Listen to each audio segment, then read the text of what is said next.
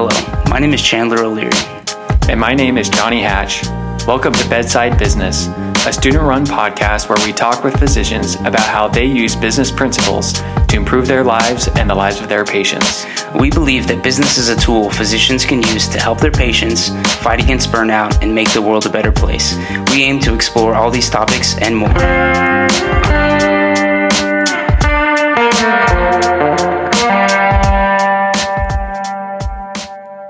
In this episode, we talk with Ethan Nakana. Ethan has earned both an MBA and a JD, which he used for years negotiating physician contracts on behalf of hospitals and hospital systems.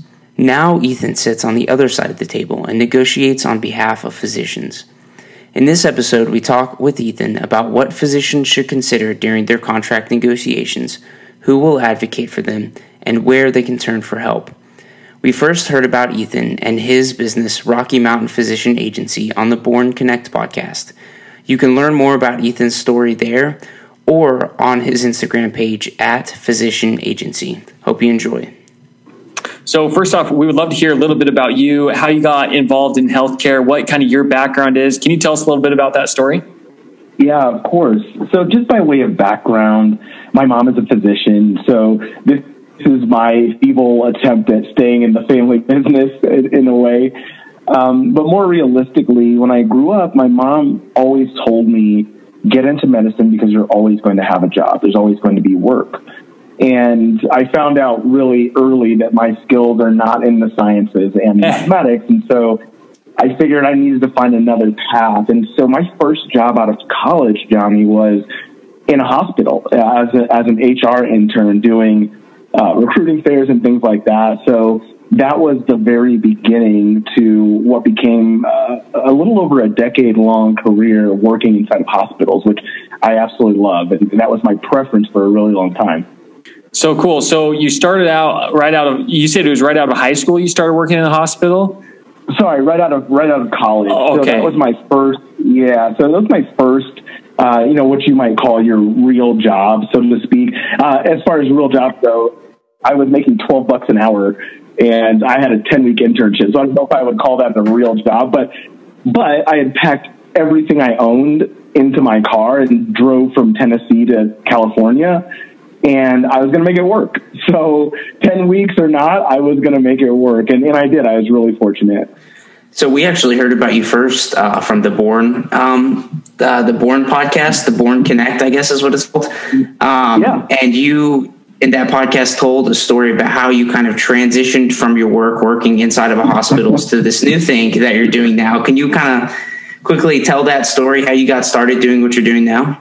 Yeah, Chandler, I'm glad you brought that up. That's my favorite story. Just about a year and a half ago, just a smidge before the pandemic, I was in a role. I had left hospital operations, which I was doing supply chain, food and beverage, and I was at director level there, which I really enjoyed. But I found that I was kind of solving the same problems more than once. And so I started to make an effort to transition out of operations into more strategy in the hospital setting. And so I made the move. I was really fortunate to have a senior executive who helped me get connected to the right team, made the move over to what we called innovation at the time. And like I said, I've been with the organization at that time for about 60 years. Through progressively, increasing responsibility and leadership. And then 6 months into my new role, the department got closed. So, I walk into HR on Friday afternoon and that's not going to be a good conversation. And they say, hey, next week you are effectively done. And I'll tell you, I'll be honest, I tell this all the time, but I was at a personal and professional low point. I felt worthless. And I say that to acknowledge that my identity and my self-worth was wrapped up in my salary and my job title. And as I started to navigate some of those feelings, I didn't fully have an appreciation for how much of myself I had put into this title and salary. And so I found myself grappling with identity after that experience. So I have a girlfriend who's a far better person than I am, and the week between losing them telling me you're losing your job and actual last day, she got me a massage. So I went to the chain, and I was sitting in the lobby. And in the lobby on this table, there's this magazine. It's called 5280, which stands for 5,280 feet, which is a mile, and also the altitude of Denver from sea level. So this magazine, 5280, is about Denver, Colorado. And on the top, the top cover, it was the issue of Colorado's top docs. And my mind started thinking, I was like, man, I wonder how much money these doctors make. I wonder if they know how much they should make. Who tells them how much? How do they know how much they should make? And it started this spiral. And so I go into the massage, and I'm shaking the entire time because in my head I'm thinking I'm onto something, and I don't think there's an answer to it. So I get out of the massage when it's over. I wish I probably should have just left. I called my buddy, and I was yelling in the phone, "Why don't doctors have agents like athletes?" And he said, I see your point. So I called my mom. My mom was my second call. And I said, Mom, who helped you negotiate your deals? Or how did you know how much money you should make in your deals? She said, Ethan, it was up to me. And if I had to get the data, I had to know what my number was. I had to take time away from practice to negotiate. And that got me thinking there's an opportunity here on two fronts. The first front is physicians don't receive training and education in business and negotiation, which is why they lean on people like you, Johnny and Chandler, to provide that education, right? Because that's just not an integral part of your formalized training. And so what I do now as part of my business is hugely educational. So I meet with residency programs all over the country. I have Wright State Boonshoff School of Medicine tomorrow to present to their residents, here's what you need to know about contracting when you go into negotiation. So the first front is education, and the second is advocacy. It's understanding that physicians, if they take time to negotiate a contract or do anything that is not caring for patients, they're not getting paid for that generally. And so it's taking time away from their revenue generating time. So if they can have someone like me who not only is an expert at all things contractual and legal and all of that, but someone like me who has the time to dedicate to those conversations, they find it very, very helpful because one, I know what I'm doing, and two, I have the time to do it for the docs, which I think they appreciate. So that's kind of the short story, the short version of the story. I'll spare you some of the grisly details. My better half often tells me that when I make it big, if that ever happens, that I'm going to write a book, and she's going to write a companion book about what it was really like. I love that. That story made me laugh so hard when I was listening to it the first time. I just imagine you shaking in the massage table, it cracked me up. I'm not exaggerating, Johnny. It was as if like I had cracked the Rosetta Stone, and I was like, I got to tell somebody. And it's so crazy. And look, I'm extremely animated in how I talk, and so I'm telling the story exactly as it happened to me, man. It was so surreal. So Ethan, another question I wanted to ask, you mentioned you have this appointment tomorrow with the residency program. I wanted to understand kind of the business model you have set up. It sounds like for some people you contract with the residency program, so the program hires you to negotiate future contracts for their graduates, their residency graduates. Is that what I'm understanding? Yeah, so let's think about it. Think about it maybe in almost two distinct businesses in a sense, or maybe services. So my educational services, which are exactly what you just alluded to, that's pro bono. That's from the kindness of my heart, in the respect that my view of this, Johnny, is my vision for RMPA is to help bring the power back to physicians when they go into negotiation. So if I were purely self-serving, I would just say, hire me and I'll do it for you, and then we'll do it that way. But my belief is that this is bigger than a business. This is bigger than RMPA. This is physicians getting to a place where they feel comfortable and confident when they go into negotiate. I don't want every doctor to hire me. I want doctors to feel comfortable and confident when they go into the negotiation. They hire me because they know that that's something that I'm comfortable and confident doing, but I also want to give you those skills. So residency programs, I'll just tell you my approach is I just reach out to every residency program and say, hey, I'm willing to offer education for your residents. It's free. I don't charge anything. And I will give you the lowdown, the dirty. I'll tell you everything. I'll tell you guys, just for your audience, a buddy of mine is a contracting executive at a well-known hospital system that some of your listeners probably will work for one day. And when I was first building this, he was really the brain behind helping me build a strategy. And one of the things I asked him, I said, how do hospital executives see residents specifically? And he said three things, which I'll share with you guys. He said, our goal with residents is to get them as busy as possible, as quickly as possible, for as cheap as possible.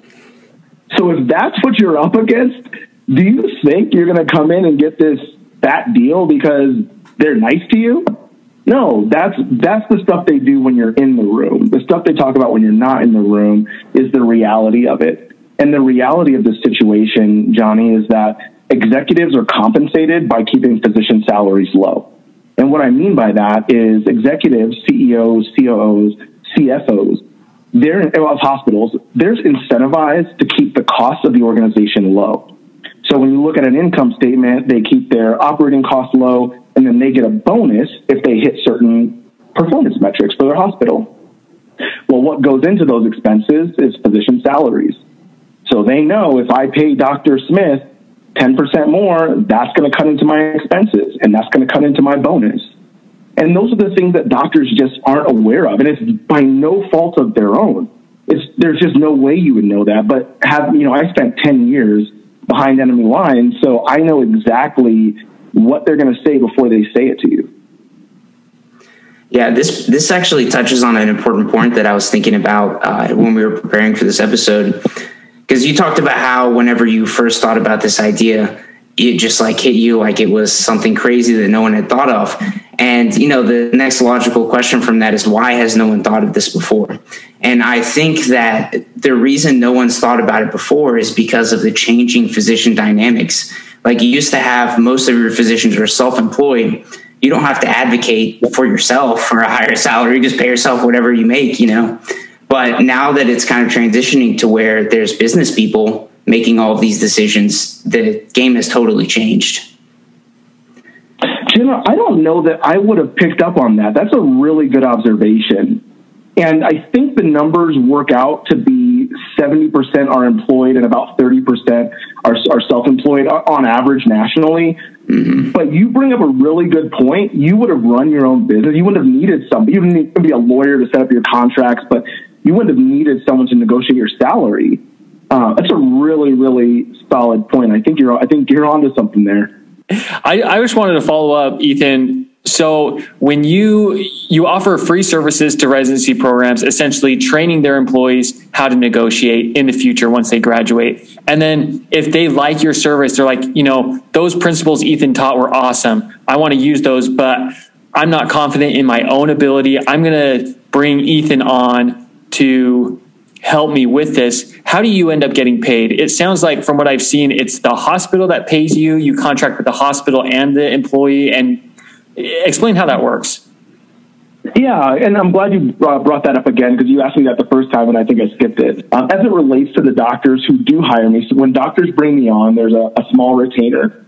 And that retainer goes to offset the work that I'm going to do for you, getting you to a contract. As you guys probably know, contracts, depending on the size of the practice and single individual practitioner, the size of the entity, those contracts can take anywhere from 3 months to 12 months. And so making sure that the retainer is reflective of the work that's going to go into, that runway until we get that doctor finally paid. So the way it works, there's kind of two approaches. There's a renegotiation model and there's a new home model. The new home model is the more typical that I see. And what that means is a doctor will hire me and say, Ethan, and actually this happened last week. Ethan, I am on all productivity, and I made nothing when ORs were shut down for elective procedures during the pandemic. I need some kind of a base, right, for a base salary. So that way, when business goes down, I can still support my family and meet my bills and all of those things. So that doctor hires me, and then we go to his current organization and we say, hey, we would love for you to take a look at Dr. Smith's contract and give him a small base or a reasonable base with a performance incentive. The hospital will likely say, kick rocks, doctor signed it, we're not interested in having a conversation. So then what I do is and this is a thing that I think is different from what doctors have historically done, is I will then go to every one of your competitors in that same city and say, do you feel the same way that Dr. Smith's current employer does about his contract? The answer is usually no, we don't. We'd love to have a conversation. So then I begin having a conversation with these other competitors in the market to find out where is the best fit for Dr. Smith's priorities. Now, what happens is Dr. Smith is still under his current contract, and now I come back and I say, hey, current employer, I understand that you felt like Dr. Smith was compensated fairly. I disagreed, as does your competitor. And then you come back with another offer, and the current employer is much more open to having a conversation about retaining Dr. Smith, which that situation is real and backwards. It is so, why do doctors have to threaten to leave to get compensated? But anyway, I digress. Back to your question, Johnny. So what we do is when we are going into that relationship, the doctor will sign what I call a representation agreement. And that representation agreement effectively says RMPA, Rocky Mountain Physician Agency, is authorized to act on behalf of this doctor in all business matters related to their employment. So the first thing we do is a physician intake, which is an interview, not that different from what you and I are doing today, but it's really primed to help understand the physician's personal and professional priorities. Not all physicians are motivated by money. Not all physicians are motivated by having a ton of free time. Not all physicians are motivated by patient care. So how can we build a contract that meets your needs and fulfills your priorities personally and professionally? So up front, we agree on what a retainer is going to be. My fee is a percentage of the physician's first year compensation. Well, that makes a lot of sense. And it's a great model because as a physician going in, it's like, okay, I have a little fee up front, so that covers your costs. I want to provide for you because you're providing me a service. And then I know that you're incentivized to get me the highest salary possible because your compensation is tied into that as a percentage of my salary. And then you're not doing what Kevin or Mr. Wonderful does on Shark Tank, where it's like a lifelong royalty, it's a year and then that goes away. And then, years down the road, they can rehire you if they need a renegotiator. So I like that model quite a bit. Johnny, I always neglect, I'm so glad you guys are like picking up my blind spots. I always neglect to mention that I get paid one time, right? So let's just say, doctor hires me, they get a raise. That raise is good for the length of their contract. They are going to get paid more money on an ongoing basis. I get paid one time, right? So you're absolutely right. And that's one thing that I do try to call out when I talk with doctors. I spaced it here. I should have mentioned it. Oh, no worries.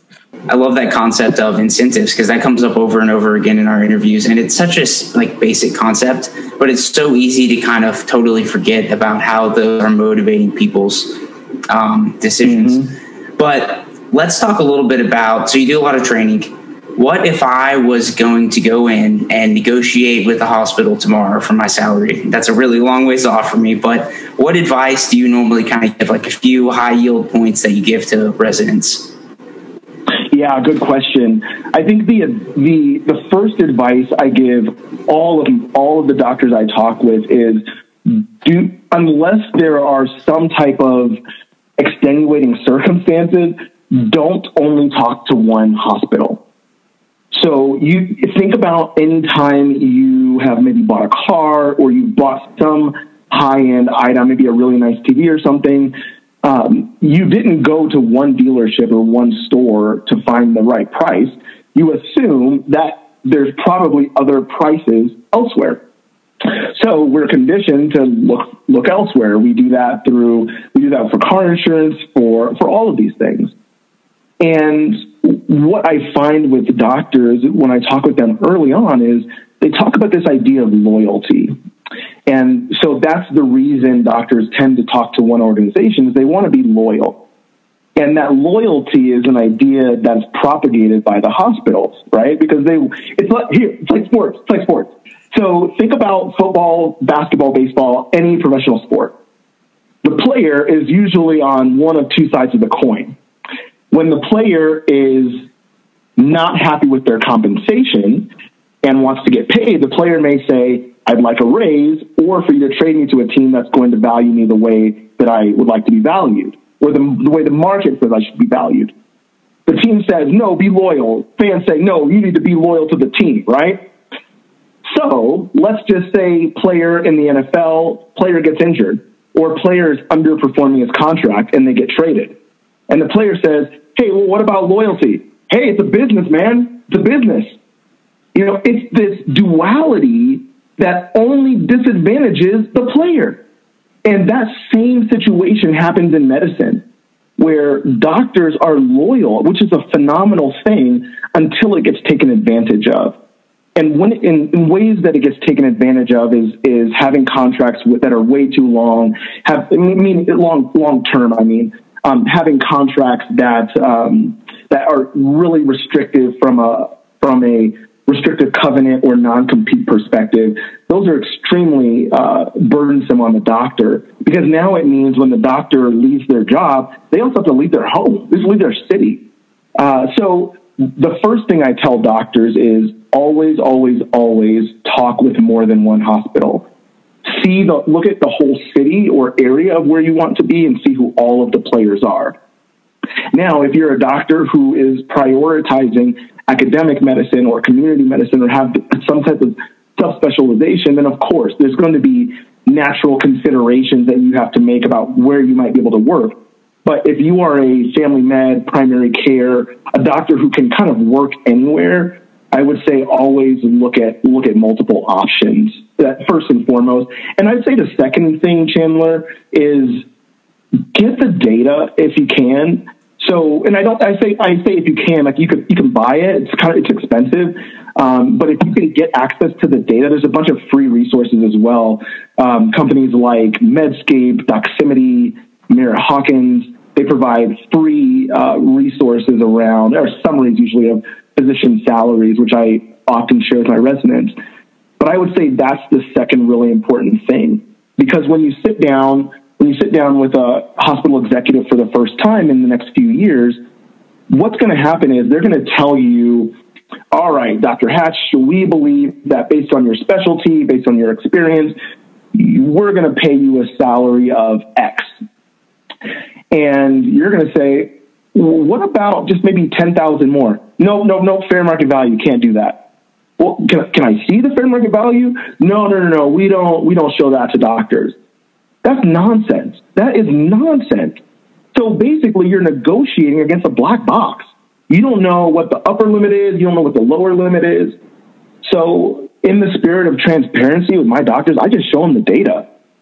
If your specialty, I met with a group of spine surgeons last night. I just show them, here's your salary from the 10th percentile all the way to the 90th percentile. The thing that I do, Johnny and Chandler, that I think is different than anyone else in the market is, and I can do this because I'm not subject to the same restrictions and laws that hospitals are, I put the hospital revenue number right next to your salary. And that tells you a really dark story. Because when I ask my doctors and I say, so let's just say your salary is $300, and I say, well, how much do you think the hospital makes off of the work that you do? I don't know, 500,000. It's a big number. What if the answer was 2.5 million? What if the answer was 2 million? Would you feel differently about asking for a modest living raise? Absolutely you would. And so that's what I show my doctors, so that you have a complete picture. It may not change your perspective of whether or not you believe you should make more money, but I at least want you to be aware of what they're making off of you while you're concerned about asking for a modest living wage. Yeah, that's a really good point too, that there's this kind of one-sidedness on who's providing the service in the hospital. Not necessarily that the administrators and things like that, there's a lot of stuff that they have to do, but the doctors have put in a lot of time up front, the time that Johnny and I are in the middle of right now, and it's not that fun. Mm-hmm. And there's this tendency to kind of get out of medical school and feel like, oh, it just justifies itself. Like, obviously, the hospital is going to take care of me because I work so hard. It doesn't work like that all the time. Yeah, you're spot on. And I don't mean in any way to paint hospital executives in a bad light. You know, I worked on that side for a decade, so a lot of my friends are still there.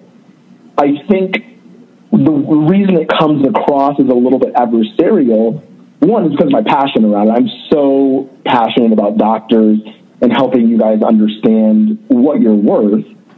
But more importantly, it's because the problem is that drastic. The problem is, if I walk into a job interview tomorrow, I can ask the recruiter, hey, what's the range for this job? And they'll tell me that. But when you guys walk in, they don't tell you the range. They don't tell you, hey, the person that was in our office 10 minutes before you is making 20% more, and they've been practicing for less time than you have. You don't hear about that.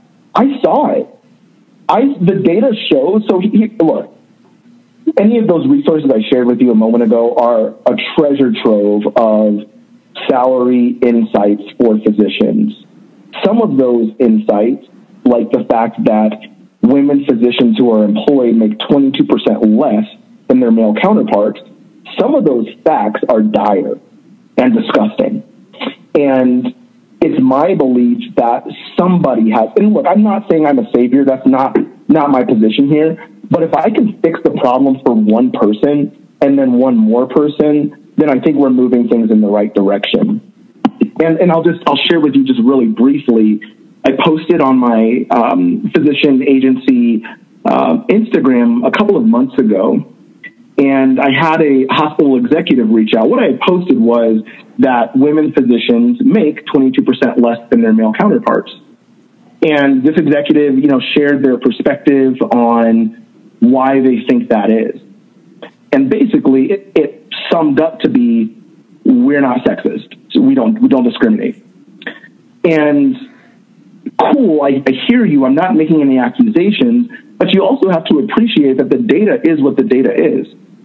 So if the problem is such that it is, how do we begin fixing the problem? It's not by saying, hey, we don't discriminate. It's by saying, how can we find a more equitable way to allocate salaries among physicians, regardless of things that outside of your skill, subspecialization, capacity, all of those things that go into measuring physician salaries. I love that. And that kind of also brings up another point that we talk about a lot, that there's, no shortage of problems out there in the world. And you just got to find one that you see and just start doing your best to try to fix it. You guys talked about that in Nick Flint's interview, which I appreciate. I think it may have been Johnny who made that comment, but you're absolutely right. And I apologize if I misattributed it, but you're absolutely right. I think that starting this business, I didn't set out to start a business. I set out to fix a problem that I found.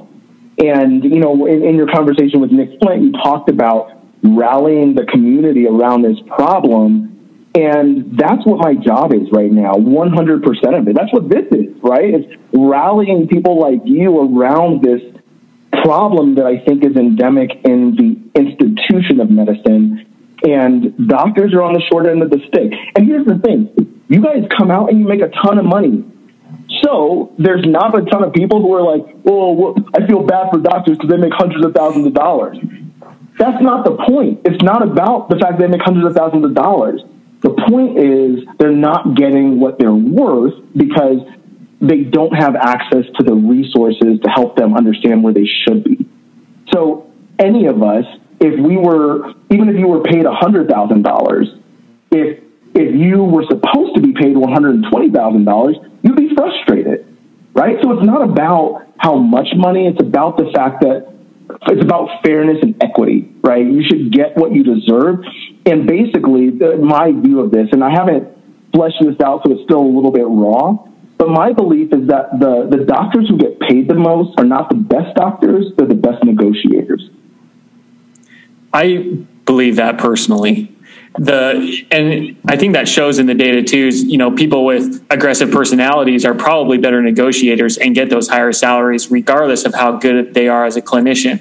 So it seems like there's kind of two problems, right? We have an institutional problem where, hospital systems, healthcare organizations want to make a profit. And so they'll try to lowball and lower physician salaries. And then we have physicians who want to be loyal and don't want confrontation. And so they take those lowball offers.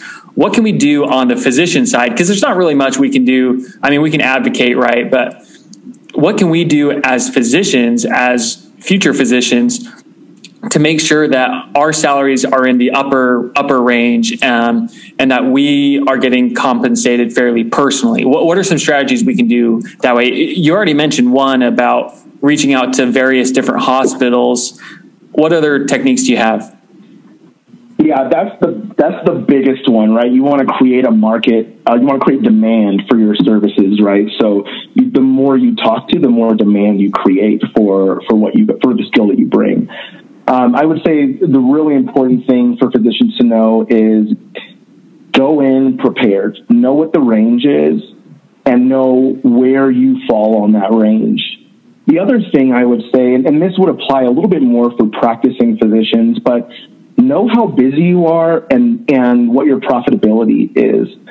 So I know as when you guys come out of residency, that won't necessarily be particularly relevant, but I will ask you to think about, once you start practicing, basically all of healthcare, hospital-side healthcare, is buying patients. So when hospitals align with doctors, the goal is to bring your patients to our hospital. Now they're our lives, right? So we treat them here with our doctors, and they'll come and receive services at our hospitals.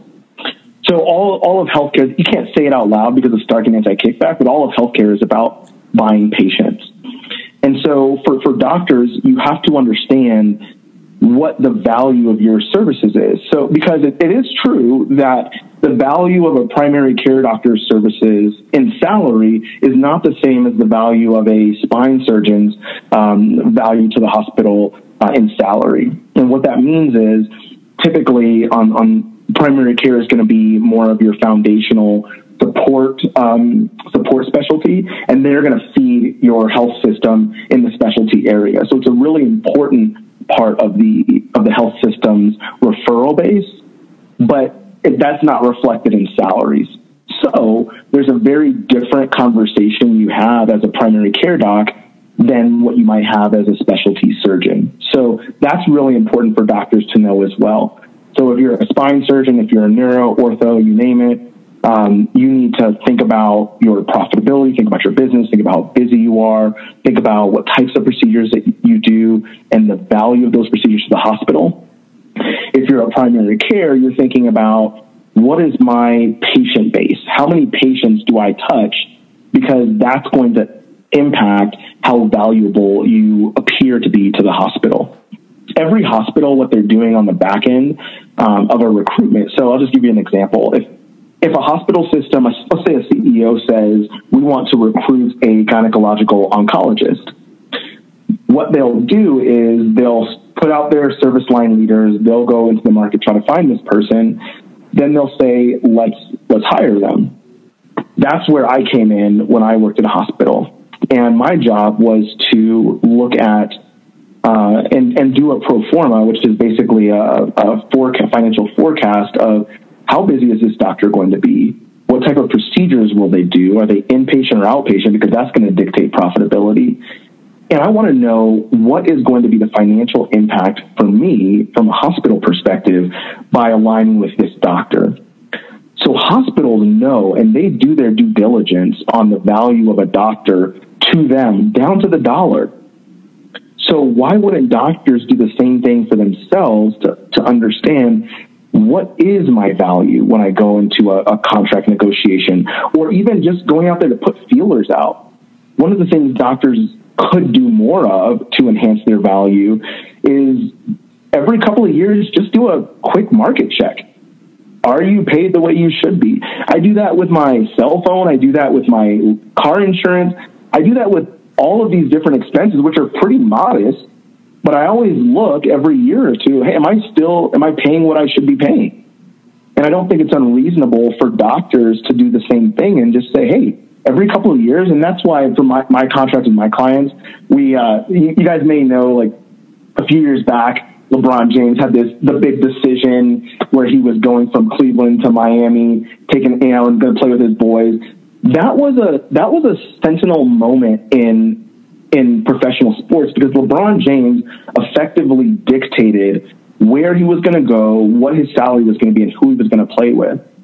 And that's my vision for doctors, right? I want you all to have that power to say, not what do you have for me, but here's what I'm going to do for you. And here's what I'm going to ask in return, right? So it's really important to me that doctors, one, are educated, have the data, which is super important, but also talk to multiple organizations and regularly go back to market to find out, are you getting paid what you should? Those are just a couple of things that come to mind, Chandler. Yeah, I love the sports analogies you keep making. I love feeling like a professional athlete. So the professional sports is really integral to the business. I've played basketball my whole life. I coach basketball right now. I coach high school basketball, and I'm now in my 6th season at one of our local high schools here. So part of the reason, I talked with a guy on Sunday, a spine surgeon, who said, well, why hire you? And I said, my credentials are incidental to the work that I do. The reason you hire me is, one, because I was on the other side of the table. So I know what they're going to say to you before they say it to you. And two, sports has been my life. So every time I talk about this, somehow it comes back to sports, right? Somehow it comes back to, why don't doctors have agents like athletes do? They go through the same 20, 25 years of excruciating training and performance, and then they get out and they make tons of money, but yet never received any education. It's the exact same. And and I think a big part of why this works and why I'm the guy is because it's just it fit like a glove when I came up with the sports analogy. And even in the first, few weeks of me planning this, I was even drawing out diagrams of, okay, in sports you have your team owner, which is like the board of a hospital. Then you have your GM, which is your CEO. And I went down to the scouts and basically realized everybody in sports is accountable to or advocated for by somebody except for the players. And that's why they have an agent. But when you go to the doctor's side, there's no advocate for them. Do you think that kind of the disconnect sometimes between doctors and their ability to advocate for themselves, do you think that contributes to physician burnout? Ooh, physician burnout you guys have to be experts at everything. It is a foregone conclusion that burnout is the result of that. Because not only, and look, so let's just say let's just put doctors work in a 40-week an hour box, right? Let's just say doctors work 40 hours a week. On top of that, doctors do call, they do education, they do leadership, they see their patients. So even if doctors have the luxury of having a 40-hour week, which that they don't, they have all of these other responsibilities. And then on top of that, what happens, Chandler, and I heard this just last week, is doctors are expected to do more with less continuously. And it typically will be pretty innocuous at first. They say, hey, we just need someone to oversee this program. It's right up your alley, so it'll be 10 hours a month. No big deal. Then they may say, well, we need you to take on responsibility or medical directorship of this additional urgent care clinic that we just added onto our health system. But unfortunately, it's not going to be enough work for us to justify paying you, so we're just going to ask you to keep your comp where it is. And then that creep becomes insidious, right? It's one more thing and one more thing. And it is inevitable that all of that is going to come to a head and result in burnout. And burnout is something that I talk with my docs often about. Because, again, it's not, to me, my job is not just about getting you the salary that you want. It's about you being a fulfilled doctor. And that fulfillment typically comes not just from your work, but from your personal time as well. So making sure that your priorities personally are put at the forefront of the work that we do. So actually, here's a good example. I have a doctor who says, Ethan, I want to work 4 days a week, right? So that's going to be a 0.8 FTE is what they call a full-time equivalent. And that doctor is going to make less money than they would if they worked full-time. So for me, if I were out there looking for myself, I would just say, hey, doctor, actually, you know what? This is a better deal for you, this 5-day-a-week deal. I know it's not what you want, but trust me, it's going to pay you a ton of money. Then I'm not advocating for my doctor's interest. I'm advocating for my pocket. If my doctor says there's a deal worth $200 that allows me to see my kids when I want to, and there's a deal worth $250 that doesn't, if the doctor says I'm going for $200, that's where we're going. I follow my doctors because I want them to be fulfilled. And I will also do my best to be transparent with them about the benefits and burden of all of their choices. And again, like when you talk with hospitals, naturally they're going to talk in terms of their interests, where they want to grow, where they're looking to focus, where their competition is stiff. They don't talk about you. And so part of, my process when you come on board through the intake assessment is we just spend some time learning about you. What do you want out of your career as a doctor? Who do you see yourself as? And then we do some activities like force ranking, right? Does money come before time or does time come before money? Understanding that helps me understand and advocate for you in a more comprehensive way. Those points are all important for any physician to think about. No matter how they're going to practice, okay, do I just want to make a ton of money? Do I just want to work 2 days a week and have a 5-day weekend every week? Or what are my goals so that my contract aligns with those goals? And I like that you spend so much time emphasizing that. I think that's very important.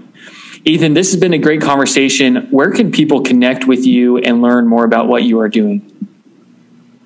Yeah, I would say first and foremost, check out the website, which is www.rmpa, that's Robert Mary Paul Adam.co. So that's the place to just landing page. You'll find out about me, what I do, how I help doctors. Also check out the Instagram. It's Physician Agency, all one word on Instagram. And then we also have a Facebook page. You can probably just search Rocky Mountain Physician Agency. And then also post my phone number. Call me, email me. I love conversations like this, so I'm stoked to hear what's on people's minds about physician contracts and compensation. So always reach out to me directly because I love talking about this. Well, thanks. Well, thank you. Chandler, did you have any more questions? Nope, not that I can think of. I'm going to have to go listen to some John Denver now because he keeps saying Rocky Mountains. It's stuck in my head this entire interview. One thing I do want to share with you guys that I think your listeners will feel very acutely. I talk with residents quite often about student loan burdens and student loan debt. You should know, and you guys are likely experiencing this in some phase right now, but student loans for physicians when they finish is right around $250,000 on average. So some might be a few bucks less than that, some are a few bucks more, but on average about $250,000. By the time you guys finish paying your loans, which is, again, on average, 13 years after you finish residency, by the time you guys finish paying your loans, when you include interest, you've paid between $360,000 and $440,000. So knowing those big numbers, I think it is vitally important for physicians to do themselves the favor of, one, negotiating a salary that is going to help you chip away at that debt faster. But more importantly, bring the hospital or your medical group to have skin in the game with you. have them contribute to your student loan pay downs as well. And that's very common in large healthcare organizations, maybe not so common in smaller medical groups or smaller community hospitals. But I would really encourage your listeners, as they think a few years down the road to when they get out. Yes, I know it's a big salary number, but it's a big debt number too. And, by working to get your salary as high as possible, you're going to see it have that upward trajectory, which means you're going to be able to pay your debt down faster and spend money on yourself, on your family, traveling, doing the things that you want to do, as opposed to writing a $2,000 check every month. Very good advice. It's scary to think about the loan money. I just kind of try to put it in a little compartment in my mind. Yeah. But I'm with you, man. I know what 6 figures in loan debt looks like. Yeah, after an MBA and a JD, not surprised. Yeah. So I'm living it. Well, thanks a bunch, Ethan. We appreciate your time, and it's been a blast. So good luck with the business. Thank you so much, guys. This is great. I'm so happy to talk with you guys. Please reach out if you have questions. I'm happy to chat again, okay?